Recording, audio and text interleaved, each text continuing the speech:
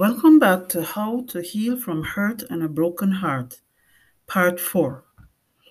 In Part 3, we looked at brokenness and spoke about how to be rid of it. Now let us look at hurt.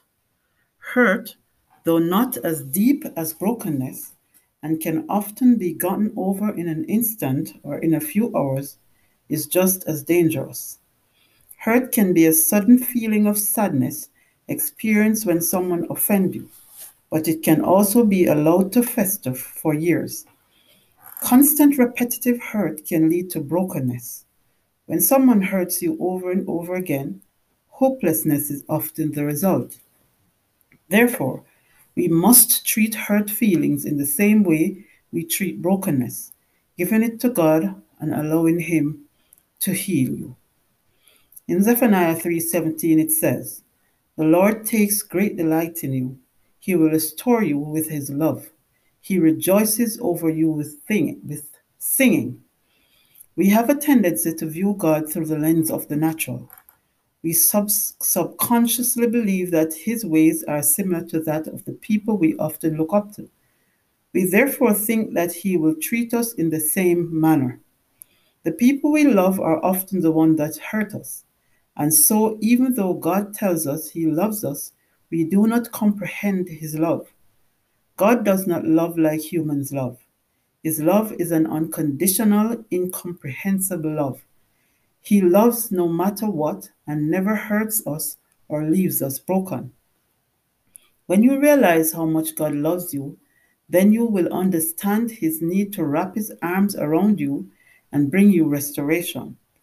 God takes great delight in you and he wants you healed. Now let's look at bitterness. Bitterness is an equally destructive emotion that comes as a result of an offense. Hebrews 12:15 says, "See to it that no one comes short of the grace of God, that no root of bitterness springing up causes trouble, and by it many be defiled." If bitterness takes root in you, it can cause your spiritual life to deteriorate. It will become problematic and not only affect you, but those around you. Everything in your life begins to change. If you're not careful, your entire outlook on life and the world becomes different, and you become aloof, cold, and often alone. In Proverbs 4:23 it says, "Guard your heart with all diligence, for out of it are the issues of life." In other words, it is a source of life, or life flows from it. A bitter heart will ebb the flow of life through you and cause you to go along from day to day in meaningless, miserable existence. The Bible says, "Protect your heart. Keep out bitterness. Do not let it take root." If bitterness is in your heart, you have to uproot it. I said uproot it because often bitterness can be hidden or not admitted. No one is going to admit that their actions are as a result of bitterness.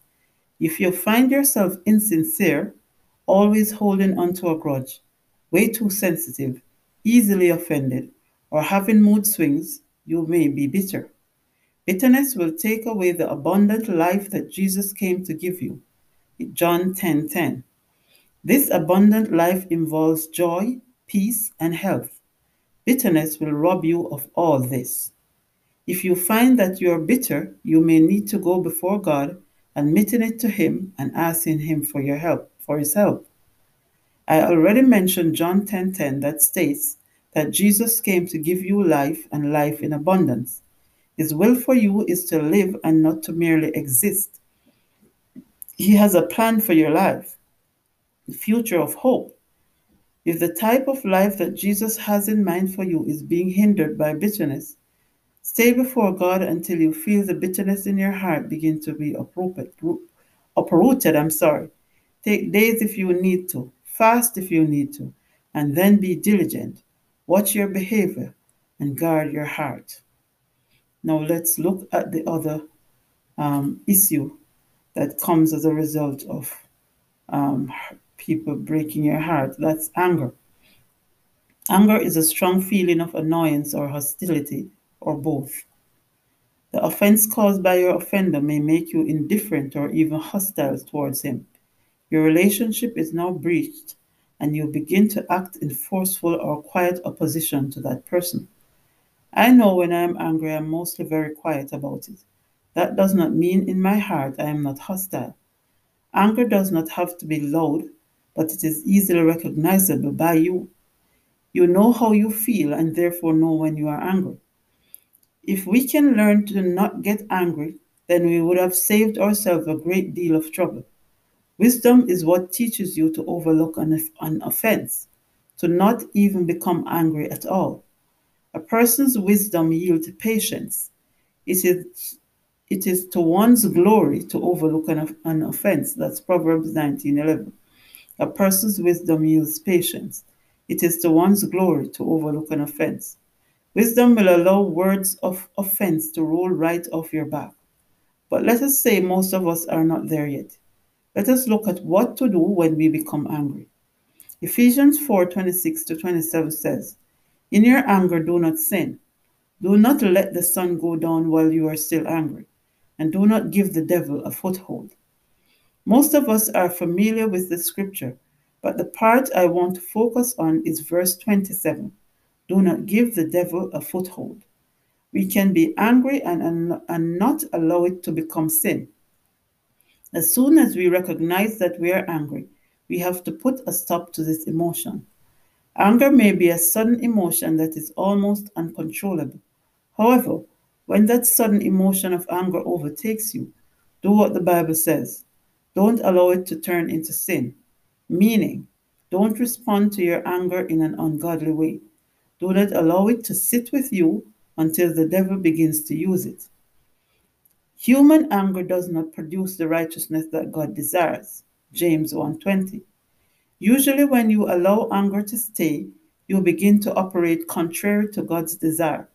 Therefore, the thing to do is to not to allow anger to stay.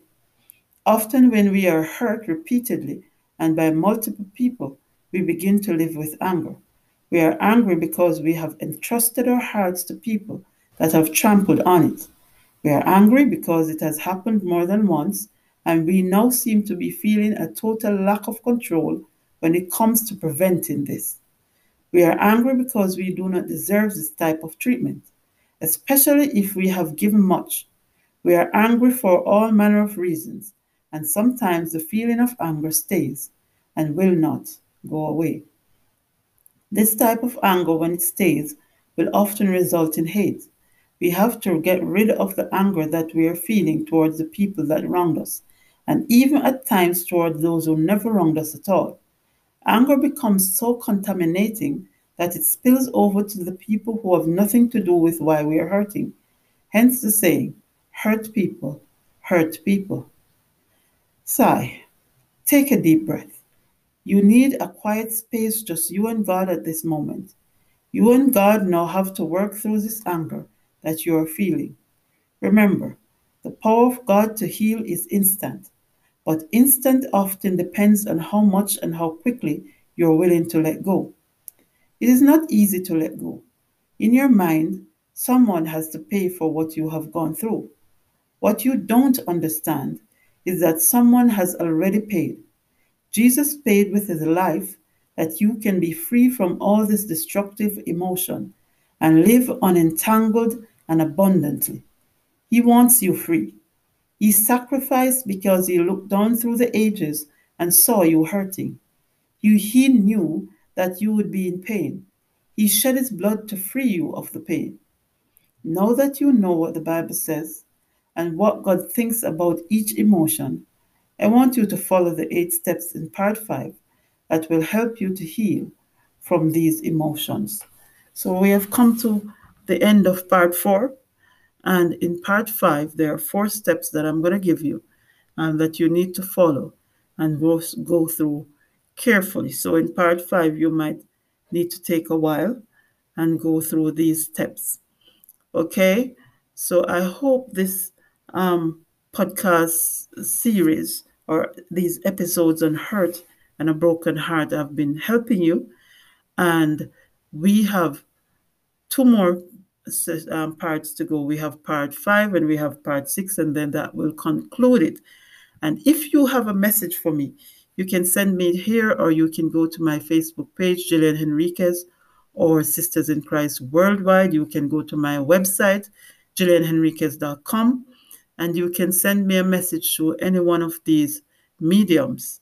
You can also ask any questions that you have or any concerns, or if you think you need to be spoken to or to be helped through this process of hurt and brokenness, you can also let me know by messaging me.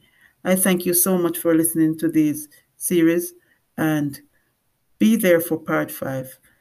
Continue through to the end. It is important, and I hope you have been blessed.